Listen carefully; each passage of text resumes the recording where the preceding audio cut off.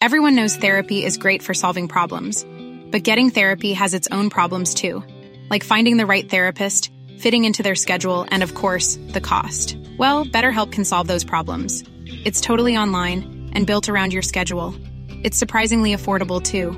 Connect with a credentialed therapist by phone, video, or online chat, all from the comfort of your home. Visit BetterHelp.com to learn more and save 10% on your first month. That's BetterHelp, H-E-L-P. Even on a budget, quality is non-negotiable. That's why Quince is the place to score high-end essentials at 50 to 80% less than similar brands. Get your hands on buttery soft cashmere sweaters from just $60, Italian leather jackets, and so much more. And the best part about Quince, they exclusively partner with factories committed to safe, ethical, and responsible manufacturing. Elevate your style without the elevated price tag with Quince. Go to quince.com/upgrade for free shipping and 365-day returns. Millions of people have lost weight with personalized plans from Noom. Like Evan, who can't stand salads and still lost 50 pounds. Salads generally for most people are the easy button, right? For me, that wasn't an option. I never really was a salad guy. That's just not who I am. But Noom worked for me. Get your personalized plan today at Noom.com. Real Noom user compensated to provide their story. In 4 weeks, the typical Noom user can expect to lose 1 to 2 pounds per week. Individual results may vary.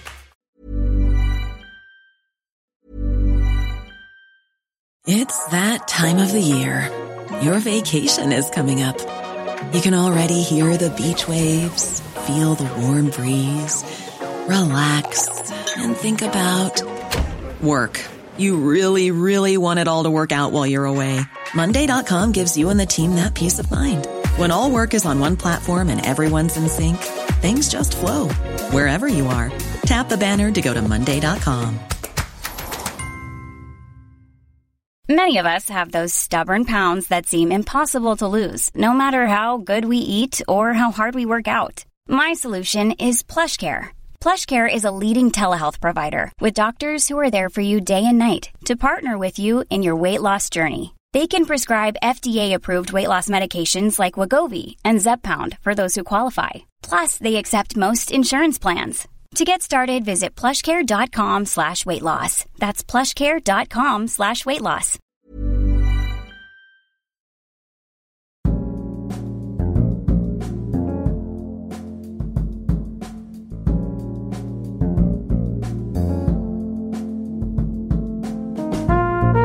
Välkommen till dekonstruktiv kritik. Jag heter Aron Flam och det här är sista avsnittet av dekonstruktiv kritiks följetong. Det här är en svensk tiger. Tack till dig som stöttar podden på Patreon, Paypal, via Bitcoin eller på Swish 0768 943737. I vanlig ordning hittar du avsnittet som löpande text på www.aronflam.com med länkar till källor i löpande text eller angivet efter essämonologen. På www.aronflam.com hittar du också alla sätt att donera till dekonstruktiv kritiks fortsatta överlevnad på.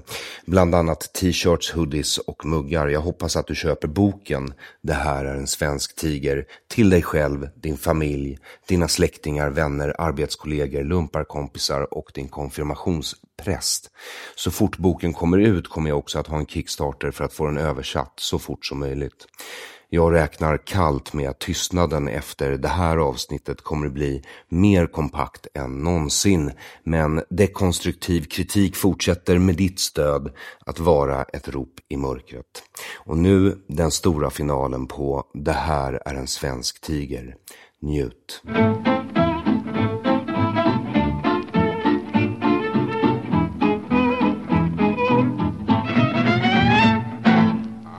Citat.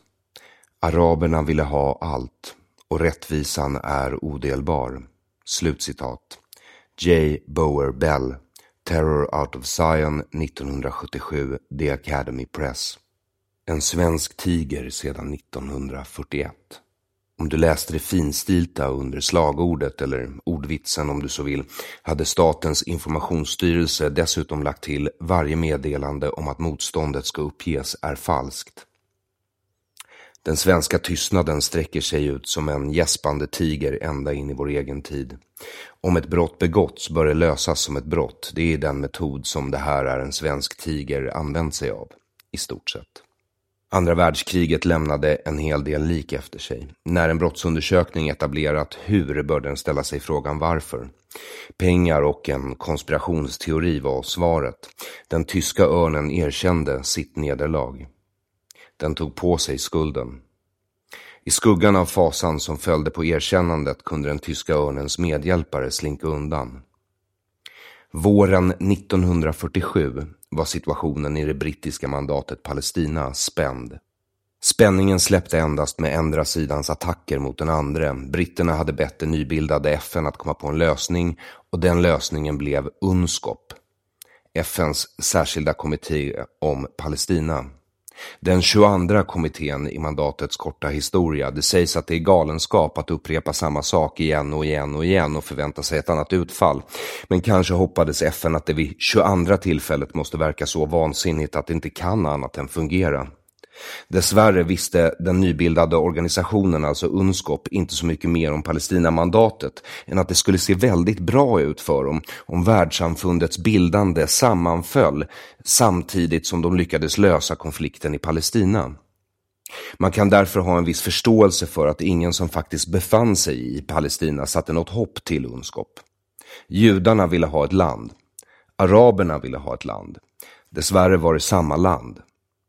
Den 16 juni 1947, samma dag som UNSCOP anlände till mandatet, bestämde sig dessutom engelsmännen för att avrätta 3 judiska motståndsmän för en attack mot ett fängelse där de befriat fångna kamrater.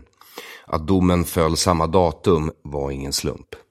Citat: rättegången var en passande introduktion till Palestina för UNSCOP, fritagningar från fängelser, beväpnade attacker, militärtribunaler och dödsstraff. Slutcitat.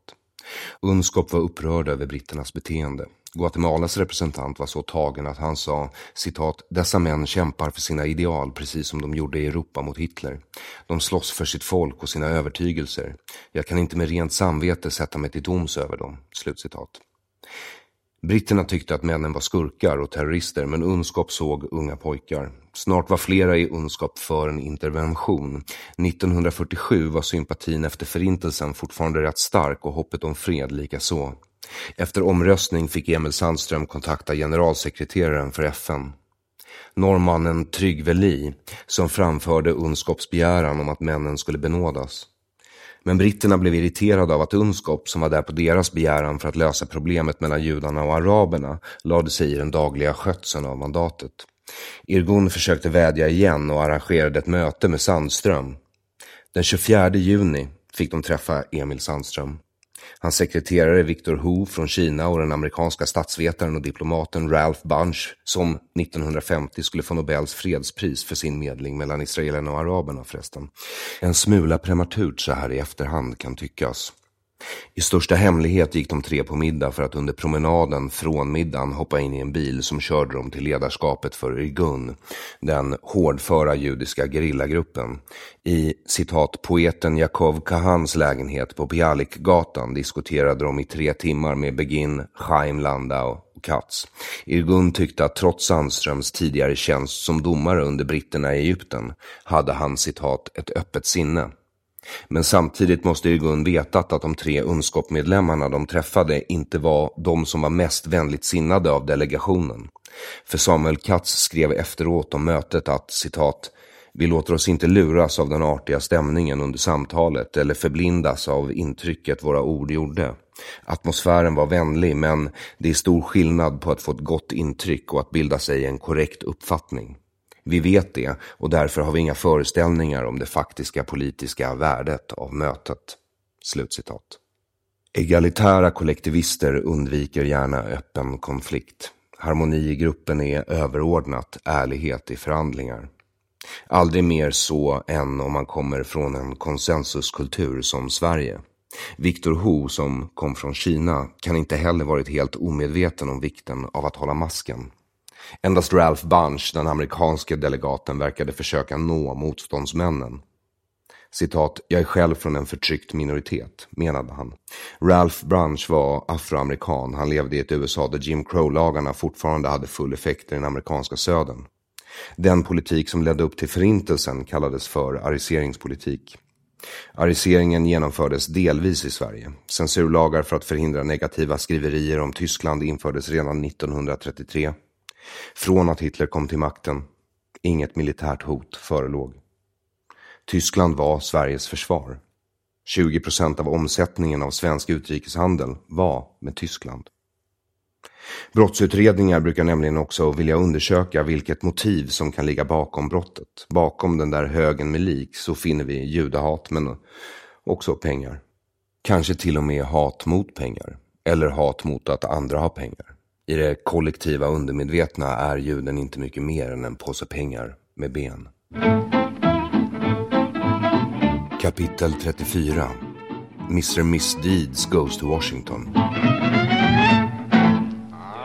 Citat. Har du någonsin dansat med djävulen i månens bleka sken? Slutcitat. Jokern, Batman av Tim Burton. Precis som Sverige och Schweiz lät den amerikanska regeringen i slutet av 1990-talet utföra en genomgång av vad som hade hänt i slutet av kriget. Det var ju delvis på amerikanskt initiativ som utredningarna kom till från början.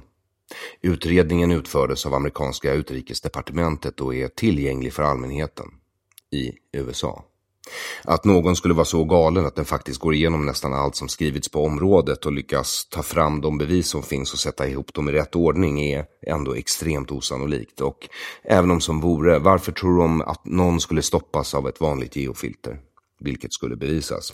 Även om någon skulle hitta dokumentet är det inte särskilt fördömande. Det är dessutom skrivet innan en omoralisk handel av Forum för levande historia och långt innan Eric Golsons avhandling. Man får därför förlåta att de skriver att Sverige lyckades undvika att bli, citat, en tysk ekonomisk provins, eftersom de inte vet säkert att 20% av Sveriges omsättning redan innan kriget var med Tyskland. Eller att Sverige bröt sitt löfte till engelsmännen om att hålla exporten till Tyskland på eller under 1938 års nivåer. Eller att ariseringspolitiken genomfördes i Sverige. Om Sverige lyckades undvika att bli en, citat, tysk ekonomisk provins så var det bara för att det redan var en tysk ekonomisk provins. Det de har att utgå ifrån är bland annat rapporten Handelspolitiken gentemot Sverige, en summering av essentiella fakta om Sveriges relation med fienden och med områden utanför blockaden, av Byrån för ekonomisk krigföring från 3 november 1942.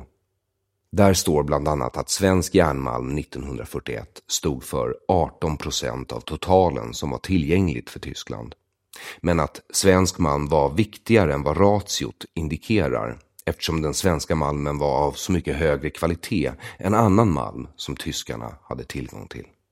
Vad de allierade ändå visste är alltså förvånansvärt mycket. Tillräckligt för att kunna konstatera att Sveriges strategi för att förhindra tysk invasion var att, citat, offra en del av sin självständighet och gjorde betydande eftergifter till Tyskland. Slutcitat. Det är märkligt att ge upp innan man blir ockuperad för att slippa bli ockuperad. Ännu undligare är att Sverige alltså gjorde det innan något militärt hot förelåg. Men så vet inte heller amerikanerna att Per Albin Hansson tillämpade censurlagar som förbjöd svenska tidningar att skriva kritiskt om Nazityskland redan från och med Hitlers maktövertagande 1933. Det snällaste de kan säga är dock att även om de allierade, citat, hade förståelse för Sveriges strategiska belägenhet och, citat, sympatier med en vänligt inställd demokrati så, citat, kvarstod oron över Sveriges bidrag till den tyska krigsinsatsen, slutcitat. De allierade tyckte inte att, citat, Sverige gjorde tillräckligt för att stå emot tyska krav på eftergifter. De skriver bland annat om permittenttrafiken att Sverige tillät fullt utrustade tyska trupper och materiel att korsa Sverige mellan Finland och Norge. Sammanlagt uppskattar de att 250 000 resor av tyska soldater och 250 000 ton utrustning transporterades genom Sverige. De konstaterar också att Sverige lät tyskarna segla genom svenska vatten och, citat, till och med upplät marineskort åt dem. Samt att, citat, kurirflyg kunde använda sig av svenskt luftrum, slutcitat. Idag vet vi att svenskt järn var viktigare under Tysklands uppbyggnad än under kriget och att ett svenskt handelsstopp inte hade stoppat tyskarna från att kriga vidare. Men de allierade uppskattar att citat Sverige stod för 40% av tysk malm, 39 och 40, men att det föll till 25% från 1941 och framåt.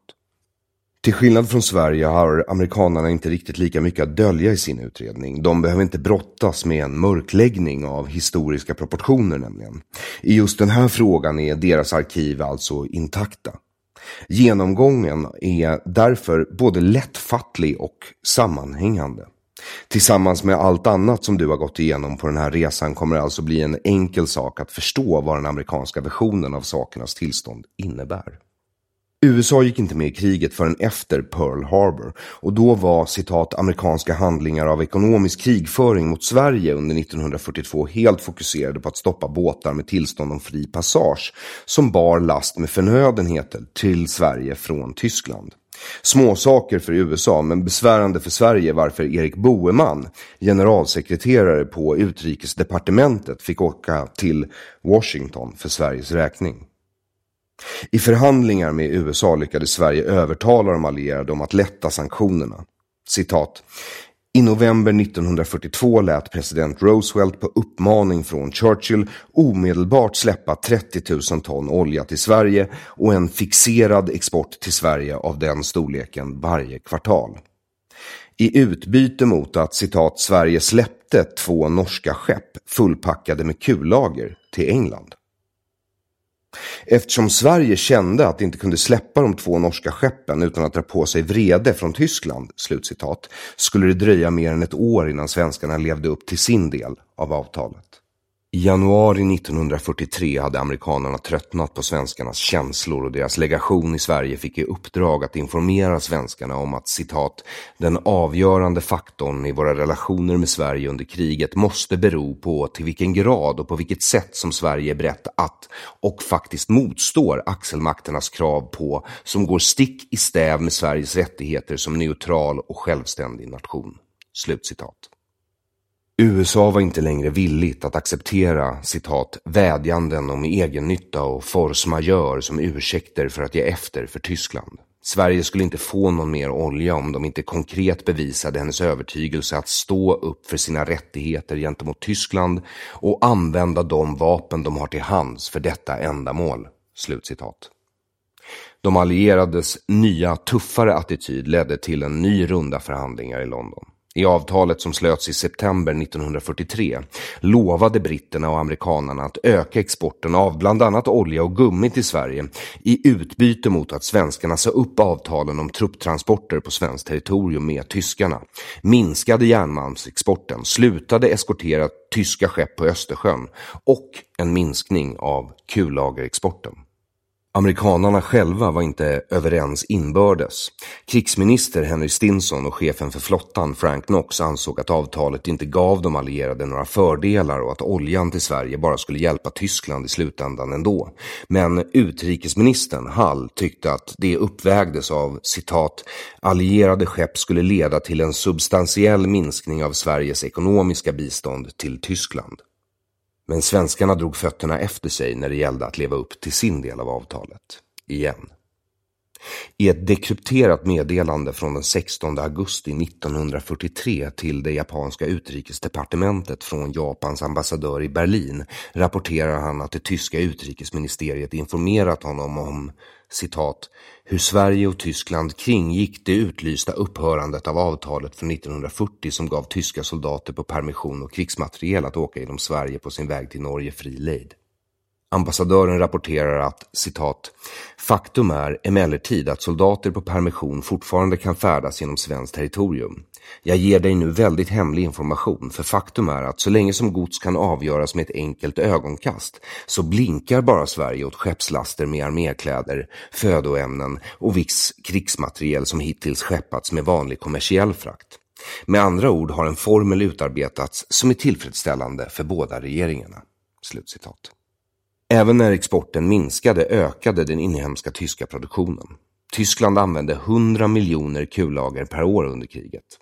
Det mesta gick in i flygplanstillverkningen och 90% av alla de där kullagren tillverkades i Tyskland.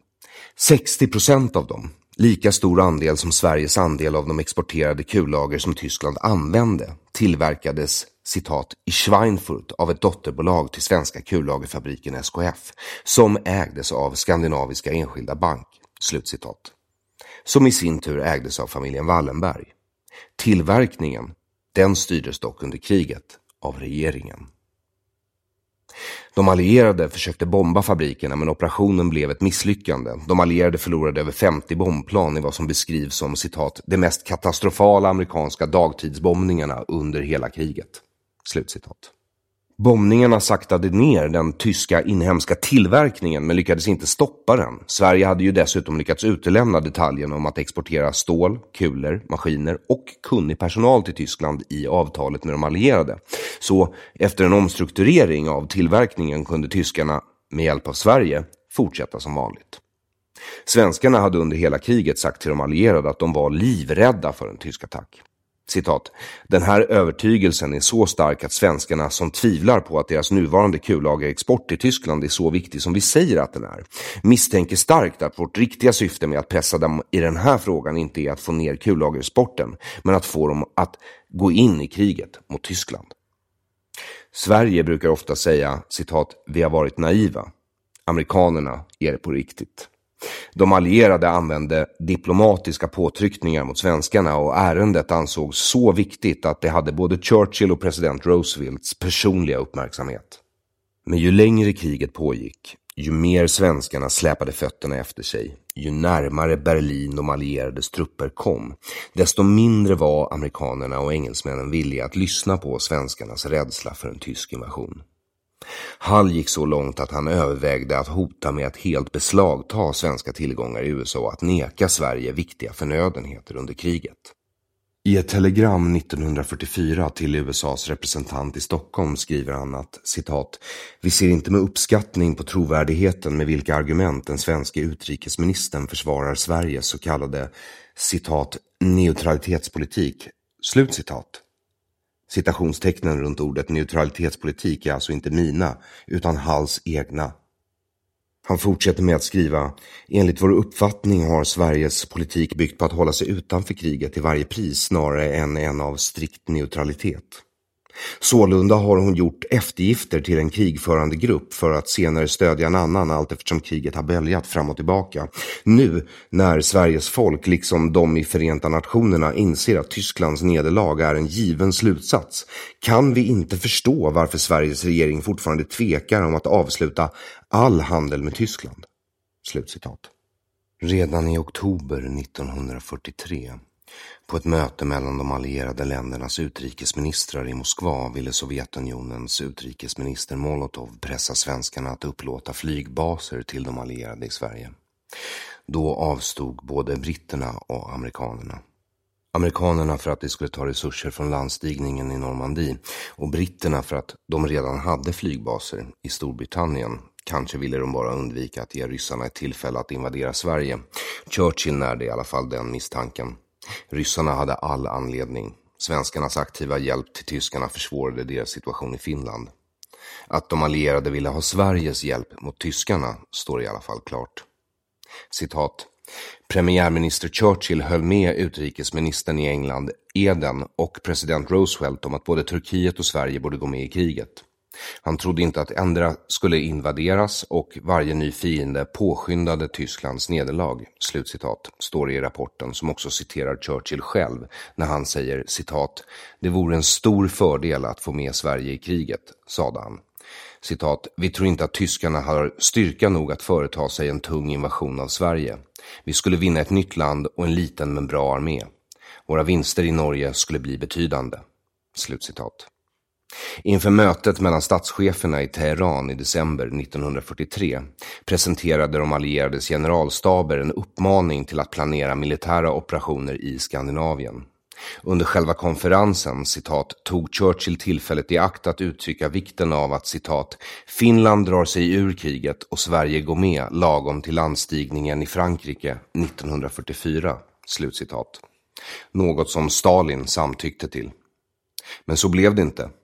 Nu vet vi också att handeln med kullager pågick till slutet av 1944. Inte heller gick det särskilt bra att värva svenskarna till, citat, det krigstida Safe Haven-programmet för att identifiera tyska utländska tillgångar och förhindra att de användes för att hjälpa den tyska krigsinsatsen eller för att återuppliva nazismen efter Tysklands nederlag. Slutcitat. Det påbörjades först på allvar 1944, men ekonomiska rapporter från Sverige hade varit standard att samla in sedan början av kriget. Safe Haven-spionaget mot Sverige var väl utbyggt av CIAs föregångare, OSS. Det hade gett de allierade en god uppfattning om, citat, omfattningen av svensk handel med Tyskland, speciellt med avseende på järnmalm och kullager, slutcitat, men även, citat, guld- och valutatransaktioner, slutcitat.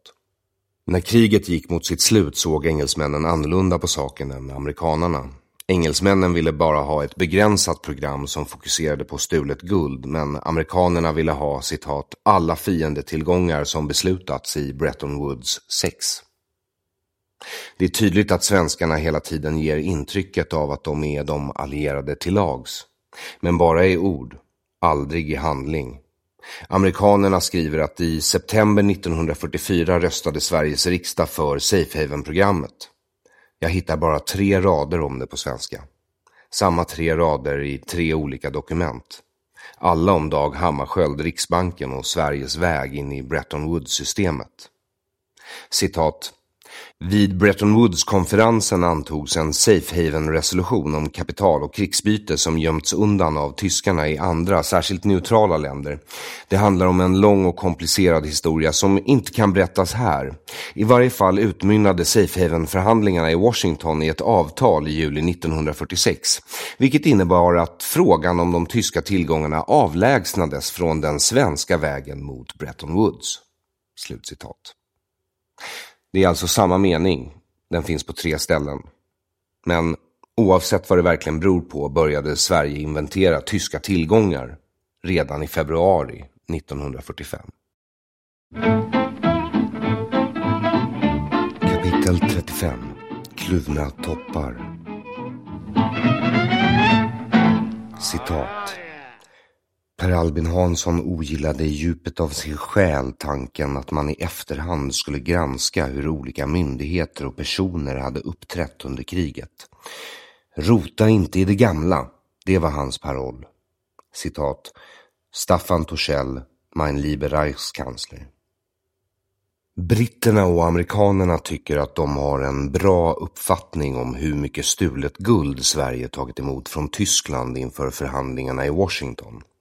Men de har uppenbarligen inte förhandlat med svenskar förut. Den svenska invändningen var att uppskattningarna inte var tillräckligt precisa.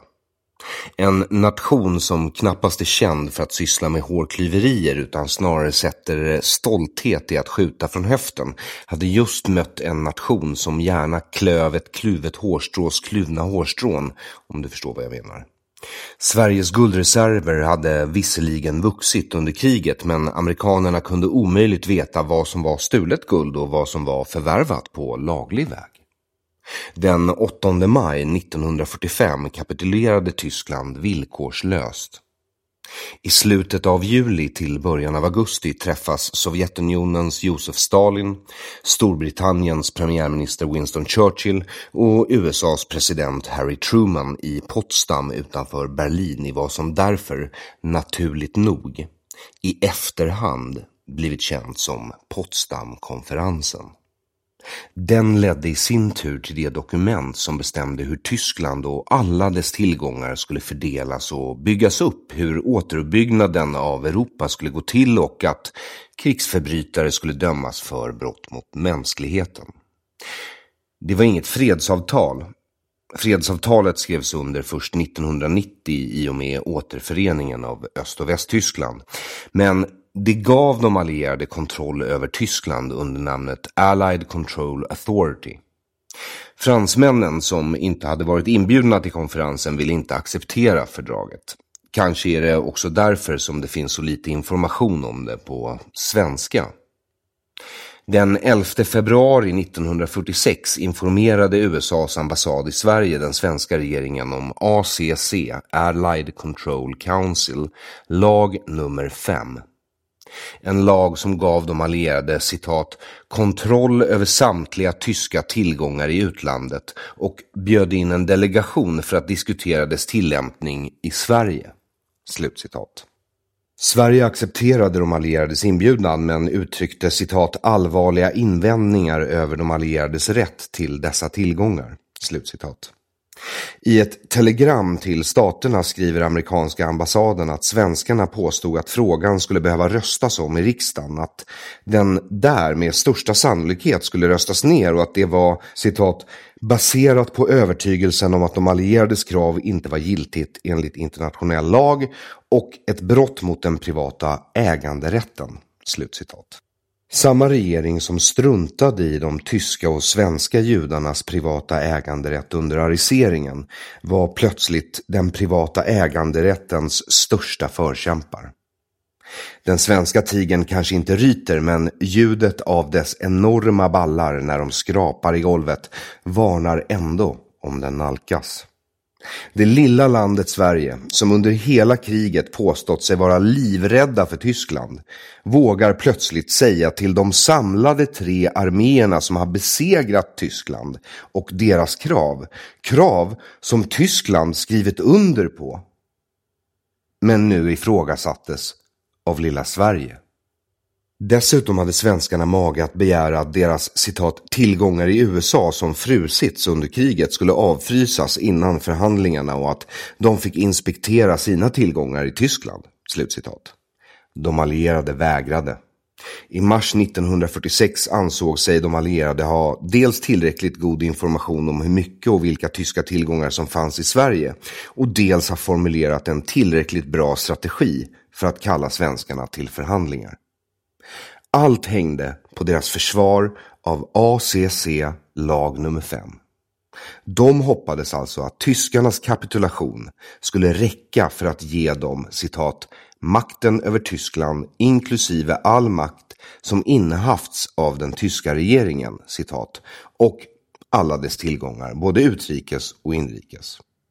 Vilket är en smula oroväckande eftersom nazistregimens makt hade varit oinskränkt, men det var antagligen inte därför som svenskarna, citat, ställde sig fortsatt kallsinniga inför de allierades juridiska krav, slutcitat.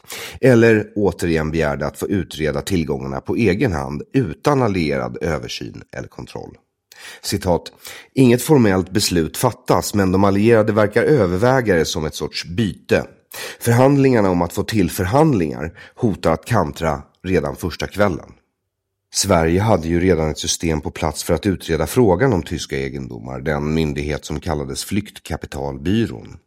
Åsikterna gick isär om hur medlen från försäljningen av de här tillgångarna skulle fördelas. Enligt de allierade hävdade svenskarna, citat, med envishet att tillgångarna tillhörde tyska privatpersoner och inte den tyska staten. Hade de allierade varit lika listiga som svenskarna hade de påpekat att de tagit över efter Hitler som inte behövde respektera tyskars privata ägande om han så önskade eftersom han var Tyskland. Men eftersom de antagligen inte ville vara en lika dålig regering som den de nyss hade besegrat utan avsåg att återställa Tyskland till någon sorts demokrati försökte de istället hävda att de hade papper på att de hade rätten på sin sida. Svenskarna fortsatte bara hävda att, citat, vem som än efterträdde Hitlerregimen, till och med Allied Control Council, hade ingen rätt över tyska individers tillgångar i Sverige. En av anledningarna till att tillämpa ACC-lag nummer 5 var ju att förhindra att ledande nazister kunde fly från Tyskland och ta stora tillgångar med sig. Tillgångar som sedan kunde användas för att återuppbygga nazismen. Svenskarnas envishet hotade att utsätta dem för de allierades misstankar. I rapporten kan jag läsa att, citat, Från som allra senast augusti 1944 rapporterar OSS, alltså CIAs föregångare, att den tyska legationen i Stockholm sålde diamanter som plundrats från Hollands centralbank på order från tyska Reichsbank och att, citat, informationen också nådde OSS under kriget som avslöjade att SEBs roll, ägd av familjen Wallenberg som uppenbarligen tagit emot mer än 4,5 miljoner USD från Reichsbank 1940 och 1941 och som misstänktes ha agerat agent genom mellanhänder åt den tyska regeringens köp av obligationer och värdepapper i New York. Förhandlingarna mellan de allierade och Sverige pågick i Washington mellan maj och juli 1946. Från de allierades sida fanns representanter från Frankrike, USA och England, men de företrädde också andra allierade. Sverige hade fått en formell inbjudan den 4 maj om att börja redan den 13, men Sverige, citat, undvek att svara tills efter ytterligare försök att underkänna de allierades juridiska grund för kraven på Tysklands tillgångar, slutcitat. Sverige försökte alltså underkänna den allierade segern över Tyskland. Citat, konferensen öppnades av kanslirådet William Clayton som inledde med ett uttalande som klargjorde att det inte fanns några som helst intentioner att i diskussionerna kritisera Sveriges neutralitetspolitik under kriget. Citat, konferensen öppnades av kanslirådet William Clayton som inledde med ett uttalande som klargjorde att det inte fanns några som helst intentioner att i diskussionerna kritisera Sveriges neutralitetspolitik under kriget, förutom att han inledde med att påpeka just det. Citat, istället manade han delegaterna att fokusera på de större frågorna, nämligen kraven från aggressionskrigets oskyldiga offer på kompensation från aggressornationens tillgångar och en önskan om säkerhet och fred, eller som det också kallas, guld. USA, England och Frankrike hade skickat varsin representant. Experter med erfarenhet av att just ha förhandlat med schweizarna om samma sak som de nu krävde av Sverige. För Sveriges del stod för mycket på spel för att överlåta något sånt här viktigt åt någon annan än Emil Sandström. Ordföranden och chefen för flyktkapitalbyrån som i en nära förfluten framtid skulle få det viktiga uppdraget att ta fram en lösning på konflikten i Palestina. Han var Sveriges försvarsadvokat. Citat, i utgångspunkten höll Sverige mer om allierade om den fara som fanns för att tyska tillgångar kunde användas för att finansiera ett återupplivande av nazismen, men fortsatte hävda att enligt internationell lag var det Sverige, inte ACC, som hade rätt att avgöra hur tillgångarna skulle likvideras i Sverige. Slutcitat. Britterna ville trycka på att Sverige hade en, citat, moralisk plikt att hjälpa till i återuppbyggnaden av Europa, slutcitat, och lyckades få med sig USA på den linjen. Amerikanerna ville egentligen fortsätta att kräva sin rätt enligt internationell lag, men britterna fattade att eftersom det inte fanns någon sån lag, citat, hade det då gått till de internationella skiljedomstolen där de allierade troligtvis skulle förlora, slutcitat. Det finns nämligen en erkänd rättsprincip som lyder nulla poene sine lege, vilket är latin för inget straff utan lag. Det är en grundläggande rättsprincip i rättsstater och en bra sån, men ja, för man ska inte kunna dömas om det inte finns någon lag som förbjuder det man gjort, och eftersom det inte fanns någon lag som uttryckligen förbjöd stater att ta emot guld man visste plundrats från andra stater för att köpa vapen som man sen kunde använda för att råna fler stater på mer guld och köpa ännu fler vapen för att, ja du förstår. Enda gången som undantag gjorts från principen om att inte kunna dömas för brott som det inte finns lagar mot är just brott mot mänskligheten. Undantaget gällde också just nazistiska krigsförbrytare, så att just det skulle kunna dömas retroaktivt. USA gjorde det och hoppades att andra skulle följa efter, men inget hände, som du minns från Ingvar Carlssons brev till Simon Wiesenthal Center. En del av förklaringen var säkert svenskars egendomar i Tyskland. Citat, i februari 1947 gick svenska UD till samfälld aktion i Washington, London, Moskva och Wien för att bevaka prinsessan Sibyllas intressen i stiftelserna. Parentes, som var skyldig henne mycket pengar eftersom inga utbetalningar gjorts under krigsåren. Slutparentes, Staffan Torssells mein lieber Reichskansler.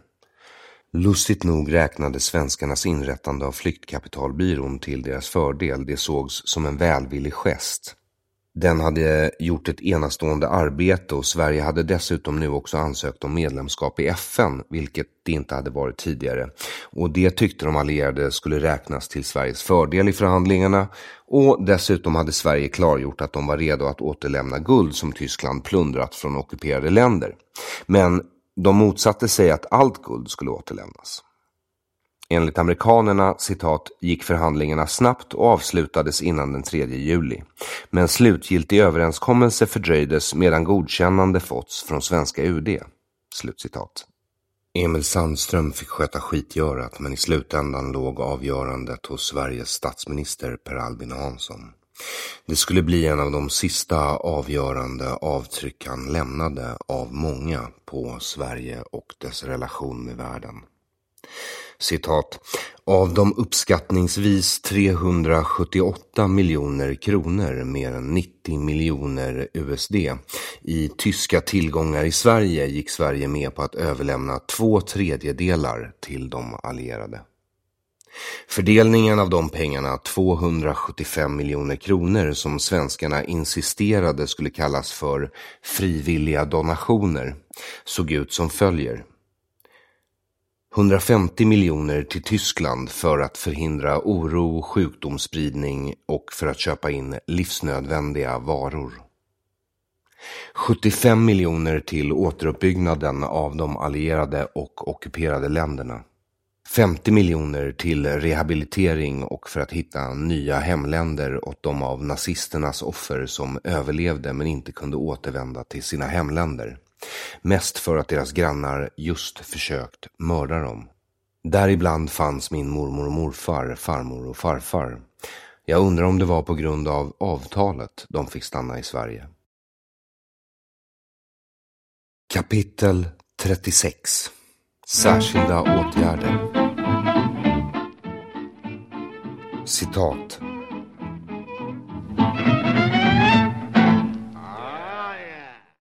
Var än antisemitismen finns och hur den än uttrycks så ska den belysas och bekämpas. År 2020 står Sverige värd för en ny internationell konferens om hågkomst av förintelsen, och svenska ungdomar ska ges möjlighet att besöka minnesplatserna i Europa. Ett nytt museum inrättas för att bevara och föra vidare minnet av förintelsen. Vi ska Stefan aldrig glömma, har vi lovat varandra. Sverige glömmer 2019. Aldrig. Jag har sett summorna förut i de motsvarande svenska undersökningarna. Där stod det bara ett belopp av 150 miljoner kronor användas till inköp av det för tyska folkhushållet viktiga varor. Därutöver avsåg den svenska regeringen att tillgodose ett mot landet riktat krav på cirka 30 miljoner kronor motsvarande värdet av rövat belgiskt guld. Därefter skulle de svenska fordringarna i tvångskleringen få ersättning ur likvidationsbeloppet. Som en separat åtgärd åtog sig den svenska regeringen att dels bevilja 75 miljoner kronor som en fortsättning av det svenska bidraget till uppbyggnaden av de krigshärjade länderna, närmast avsedda att utgå i form av avskrivning av lämnade krediter eller framtida krediter, alltså avskrivning av lån är det de försöker säga.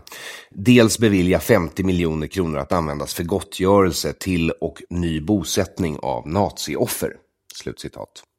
Citat, särskild åtgärd kallas alltså det krigsskadestånd som Sverige skulle betala för sin inblandning i kriget 1999, 50 år senare. Det är också först när jag ser dem uppradade rent och snyggt i omvänd ordning i det amerikanska dokumentet som jag inser vad det är svenskarna faktiskt har gjort. För det första har svenskarna fått till ett avtal som, citat, låser upp tillgångar i USA till ett värde av 200 miljoner dollar för en sammanlagd kostnad på bara 66,5 miljoner dollar. Vilket är vad 378 miljoner kronor i den tidens penningvärde var värt i den tidens dollarvärde. De köpte alltså 200 miljoner för knappt 67 miljoner. Det är en bra affär. Dessutom gick de allierade med på att, citat, omedelbart avlägsna svenska företag från de, citat, svarta listorna så att svenskarna fick börja handla med de allierade igen. Men viktigast av allt var att de pengar som Sverige åtagit sig att citat frivilligt donera i citat särskilda åtgärder går den största delen, 150 miljoner, till det folk som startade kriget.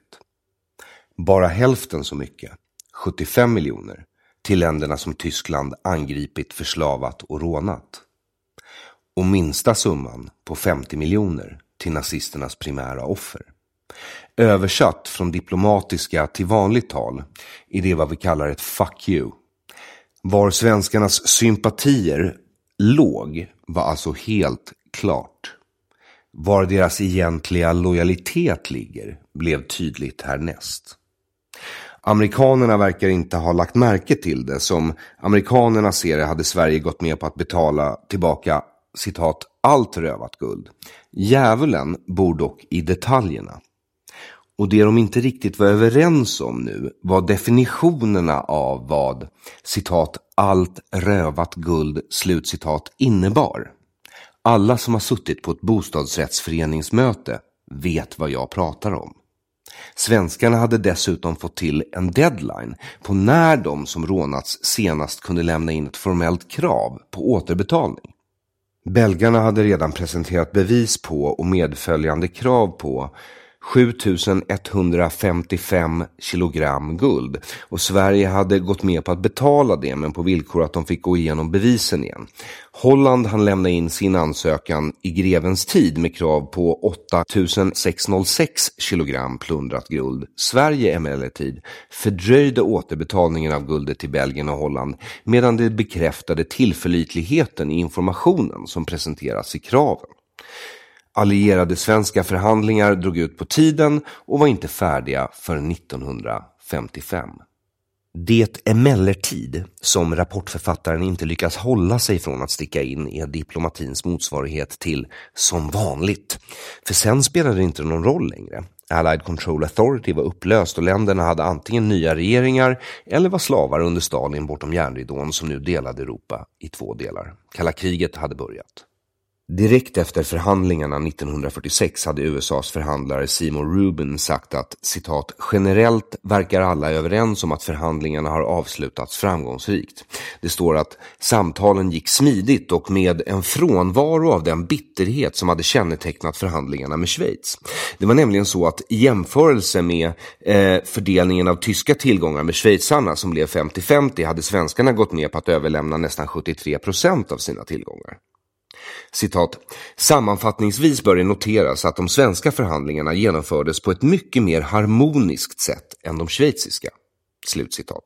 Varpå han avslutar med att hylla Emil Sandström för hur trevlig och professionell han var.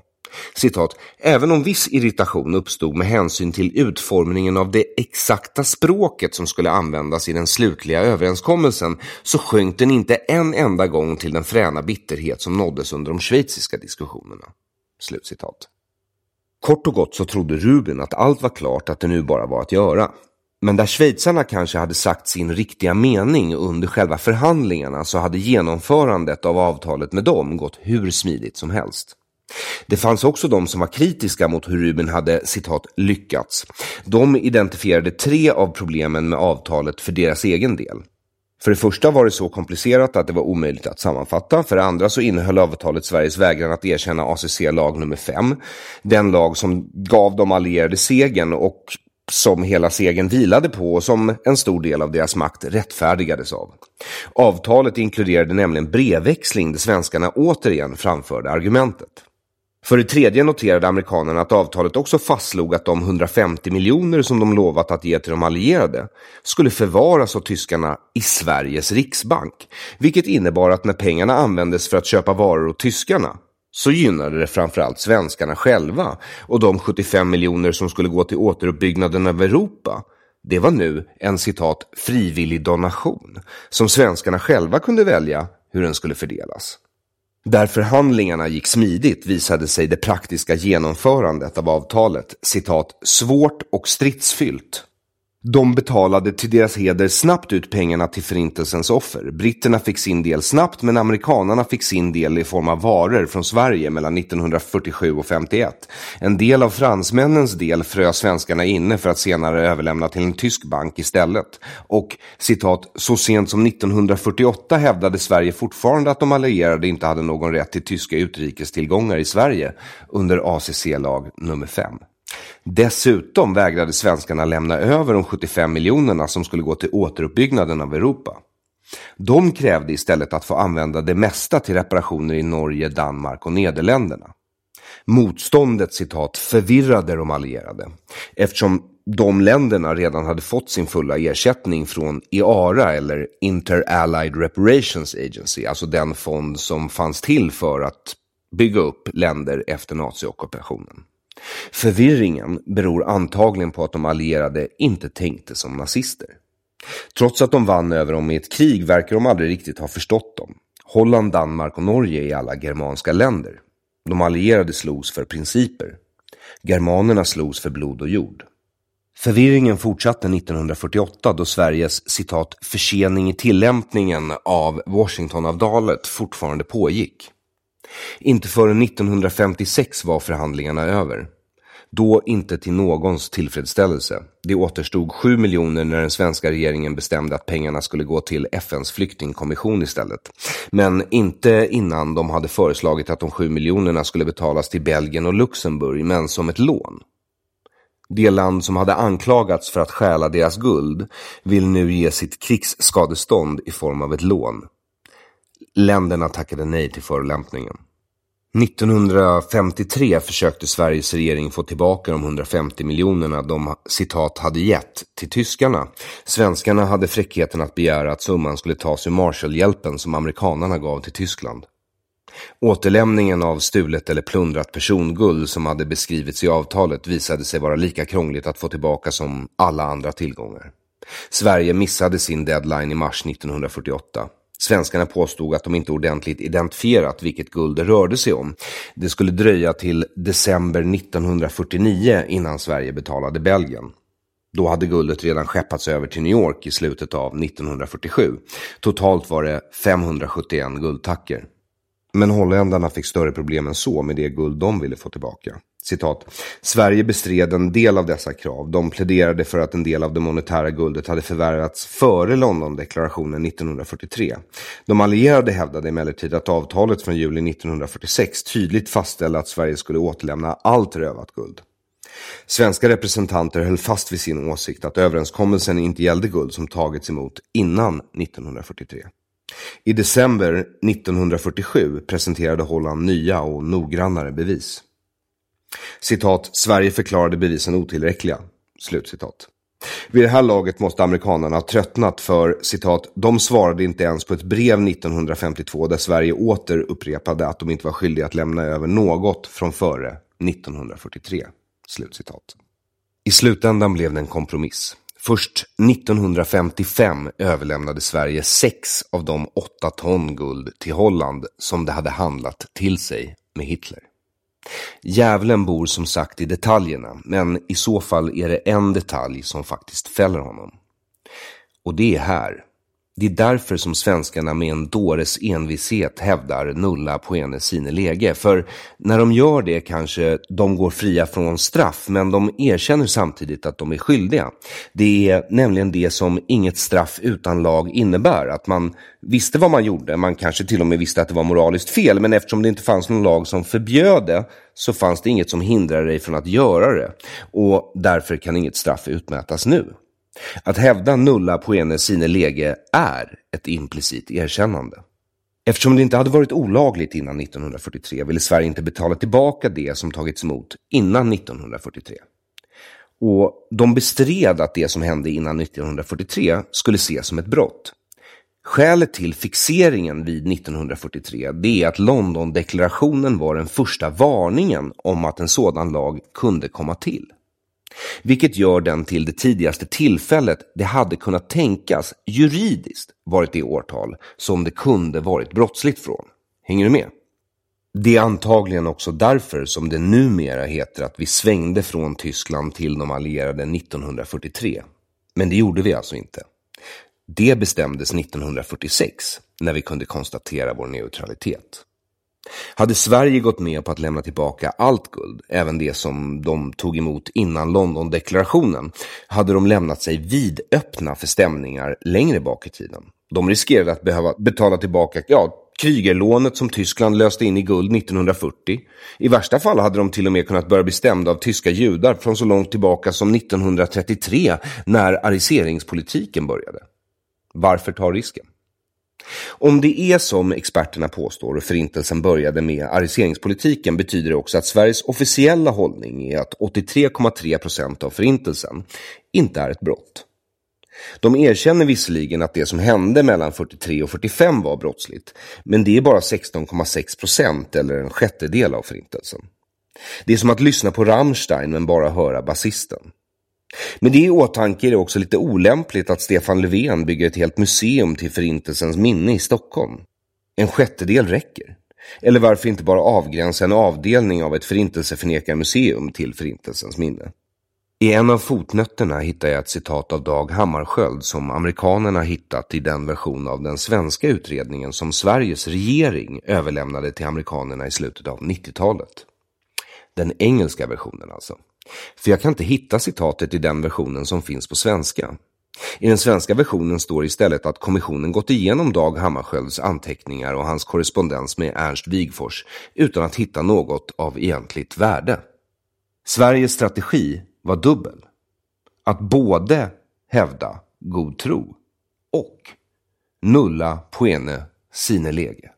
God tro betyder att du inte visste vad du gjorde, och nulla poene sine lege betyder att du visste exakt vad du gjorde, bara det att det du gjorde inte var olagligt. Så i princip hävdade Emil Sandström att Sveriges regering både visste vad de gjorde och att de inte visste vad de gjorde. Om båda var sanna skulle det nämligen innebära att du visste exakt vad du gjorde men du visste inte att det var fel.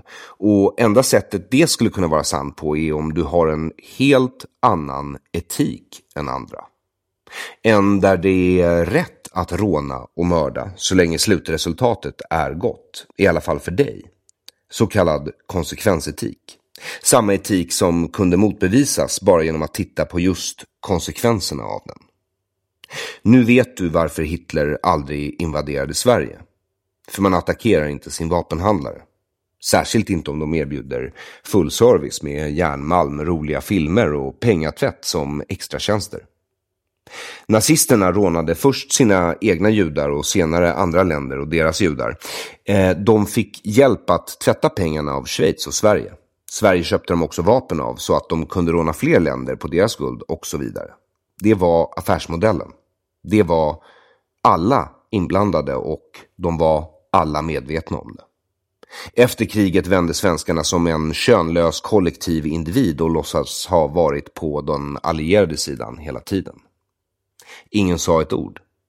För en svensk tiger. Det är det som är skämtet.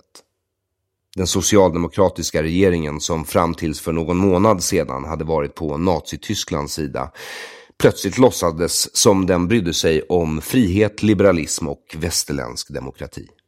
Ingen av de ansvariga ställdes inför rätta.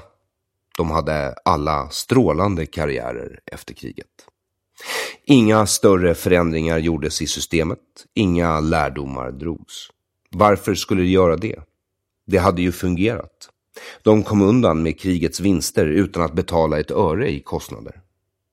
Enda problemet är att det ingår i det perfekta brottet att man inte kan skryta om det. Det kommer såklart ut ändå. Svenskarna kanske inte längre säger att de är bäst för att de är de renaste arierna. Numera är de bäst för att de är godast, en moralisk supermakt. I början sa jag till dig att skämt bara fungerar om man förstår referenserna. Nu har du referenserna. Tyvärr är skämtet inte längre roligt. Epilog. Punchline. Citat. Varför Hitler inte invaderade Sverige? Man anfaller inte sin vapenhandlare. Slutcitat. Aron Flam. SKF var inte fristående under kriget. Dess verksamhet bestämdes av regeringen. Riksbanken var inte heller fristående. Den stod också under regeringen. Sverige sålde vapen till Tyskland. För det fick Sverige guld. De som tjänar pengar på krig utan att bära krigets kostnader kallas inte för moraliska supermakter utan för krigsprofitörer. Moraliska supermakter är de som kan erkänna sina fel och undviker att upprepa dem. Men de sålde också mer kullager när de fick mindre guld för dem. De fortsatte sälja även efter att de inte längre behövde göra det. Guldet sålde de till svenskarna. Det var så tyskarnas pengar tvättades. Något som började långt innan kriget. Nazi-Tysklands uppgång går hand i hand med den svenska välfärdsstatens uppbyggnad. Folkhemmet är byggt på stulet guld från mördade judar och ockuperade länder. Men till skillnad från Tyskland kostade det inte Sverige ett öre. Tvärtom, det lönade sig. Sverige bär ingen skuld. Det kostade inget utom svenskarnas själ. De bär ingen skuld utom den som äter upp dem inifrån. Efter kriget låtsade svenskarna som att det aldrig hade hänt. Ingen visste något. Socialdemokraterna begravde alla bevis. Ytterst ansvarig var Per Albin Hansson, statsminister och partiledare för Socialdemokratiska arbetarpartiet. Vår landsfader. Finansminister var Ernst Wigforss, samma Ernst Wigforss vars retoriska förmåga skulle bli en tredjedel av skälet till att Olof Palme själv blev socialist. Statssekreterare till Per Albin Hansson och liaison till RB, alltså Riksbanken, var Tage Erlander, vår landsfader.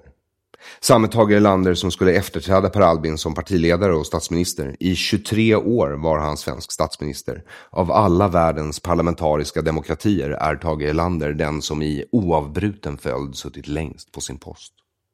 Han handplockade Olof Palme till sin efterträdare. I Riksbankens fullmäktige satt Dag Hammarskjöld som ordförande, den post regeringen tillsatte.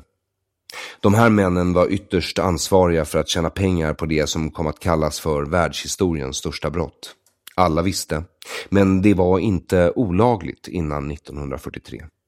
Sverige har bara gått med på att det är brottsligt att ta emot stulet guld från rånmördade människor från 1943 och framåt.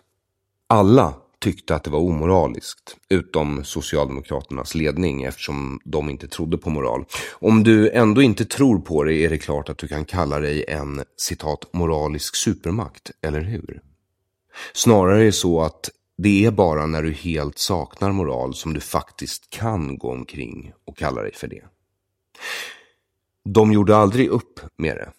Vilket man kan ha viss förståelse för. Tysklands skuld var ju uppenbar, samt att den enda nackdelen med att ha lyckats komma undan med det perfekta brottet som sagt är att du inte kan skryta om det. Guld plundrat från ockuperade folk och mördade judar byggde folkhemmet. Pettersson är egentligen det han tror att Bendel är. En slug, manipulativ jävla jude.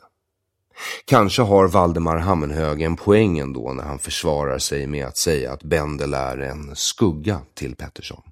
En del av hans jungianska undermedvetna. Hans id, den delen av Petterssons personlighet som han hatar och inte kan förlika sig med. Sin girighet, sin själviskhet, sin oärlighet. En människa så lömsk och världslig att han inte står ut med den. Per Albin dör 1946. Tage Erlander fick städa upp och sätta pengarna i arbete. Till sin efterträdare utser han alltså Olof Palme. Son till den familj vars bank hans parti gjorde affärer med under kriget. När Olof Palme träffar Arafat i Alger för första gången har de alltså en hel del gemensamt. Precis som Arafat förlorade han en förälder i ung ålder och uppfostrades delvis av andra. Arafat i Jerusalem hos sin morbror och Palme av sin morfar på Skangal om somrarna och av de andra barnen på internatskolan Sigtuna under skolåret. Båda tog över efter sådana som stött nazismen. När Olof Palme på TCOs kongress säger det där om Israel så ser det i resten av världens ögon ut som att han kompenserar för något. Olof Palme är ett barn till bödlarna, en överklasspojke vars land berikat sig på andras död och lidande, står och skriker på offren att det är de som är bödlarna. Det ser inte bra ut. Han säger, citat, Israel borde ha lärt sig av sitt eget folks historia att man inte kan utrota ett helt folk. Slutcitat. Är det inte Sverige han menar egentligen? För Sverige har ju inte lärt sig. Det är tydligt. En freudian hade påpekat att han säger Israel men han menar Sverige. Det ser ut som spelad godhet av någon som inte har anledning att spela god. Det ser ut som kompensatorisk performativ godhet. Det är det snällaste jag kan säga. Som att han inte ser sig själv. I värsta fall, och desto troligare, ser det ut som att han vill dölja det. Då är det konspiratorisk performativ godhet. I bästa fall var Sverige ockuperat utan att ens ha lyft vapen. Gett upp utan motstånd. Eller så är tystnaden motståndet. Varje meddelande om att motståndet ska uppges är falskt. I så fall var Sverige en axelmakt. En icke-stridande axelmakt förvisso, men ändå en vapensmedja. Führerns vapenbutik. Och man attackerar inte sin vapenhandlare. Det är vad den svenska tigern tiger om.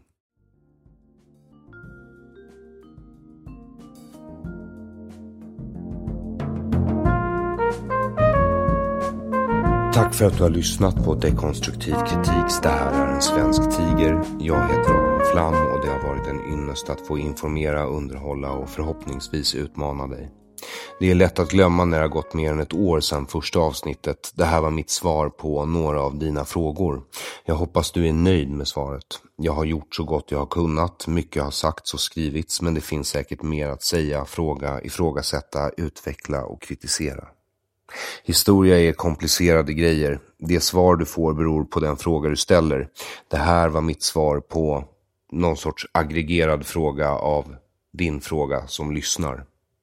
Den här podden är möjlig tack vare dig som donerar pengar. Tack till dig. Du är en individualistisk hjälte. Verkligen stort tack. Vill du stötta podden får du gärna göra det via Patreon, Paypal, Bitcoin eller Swish 0768 94 3737. 0768 94 3737. Alla sätt att donera hittar du i beskrivningen av avsnittet oavsett vilken plattform du lyssnar på. Där hittar du också länk till hemsidan www.aronflam.com där du kan fortsätta leta dig vidare genom länkarna i texten eller varför inte investera i en t-shirt, hoodie eller mugg. Jag ser ingen anledning till varför du inte skulle göra det. Tack även till dig som lyssnat och spritt, likat, diskuterat öppet. Podden kommer att finnas kvar så länge EUs lagstiftning och våra herrar i Rosenbad tillåter det. Rekommendera gärna andra att lyssna, framförallt genom att ge likes, kommentera under avsnitten och dela avsnitten via dina sociala medier. Samtliga dina sociala medier, tack. Och vill de inte lyssna på mig, köp boken åt dem. Om du undrar var pengarna går kan jag berätta att en bra sättare, alltså den som formger boken och bokens innehåll, kan kosta upp till 70 000 kronor och en översättning mellan 120 till 170 000. Kickstarter för översättning kommer upp så snart jag skickat första upplagan i tryck. Texten till den här podden kommer ligga kvar på hemsidan www.aronflam.com som en länksamling, men jag tänker att det är ett lite jobbigt format att läsa så mycket textmassa i, och boken är kondenserad, mycket mer fokuserad och helt enkelt bättre. Tack till dig som påmint mig när jag har länkat fel, stavat fel eller blandat ihop namn. Din kritik uppskattas för den gör mig bättre. Den utvecklar mig. Jag hoppas du ger mig så mycket kritik att du slutligen gjort mig osårbar och odödlig, och jag önskar dig givetvis detsamma. Nästa följetong i dekonstruktiv kritik börjar snart. Tills dess, ha en god tidsenhet.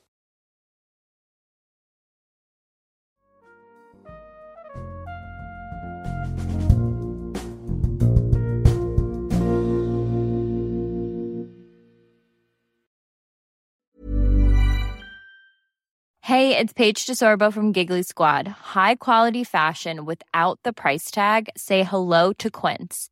I'm snagging high-end essentials like cozy cashmere sweaters, sleek leather jackets, fine jewelry, and so much more. With Quince being 50 to 80% less than similar brands. And they partner with factories that prioritize safe, ethical, and responsible manufacturing. I love that. Luxury quality within reach. Go to quince.com/style to get free shipping and 365-day returns on your next order. Quince.com/style.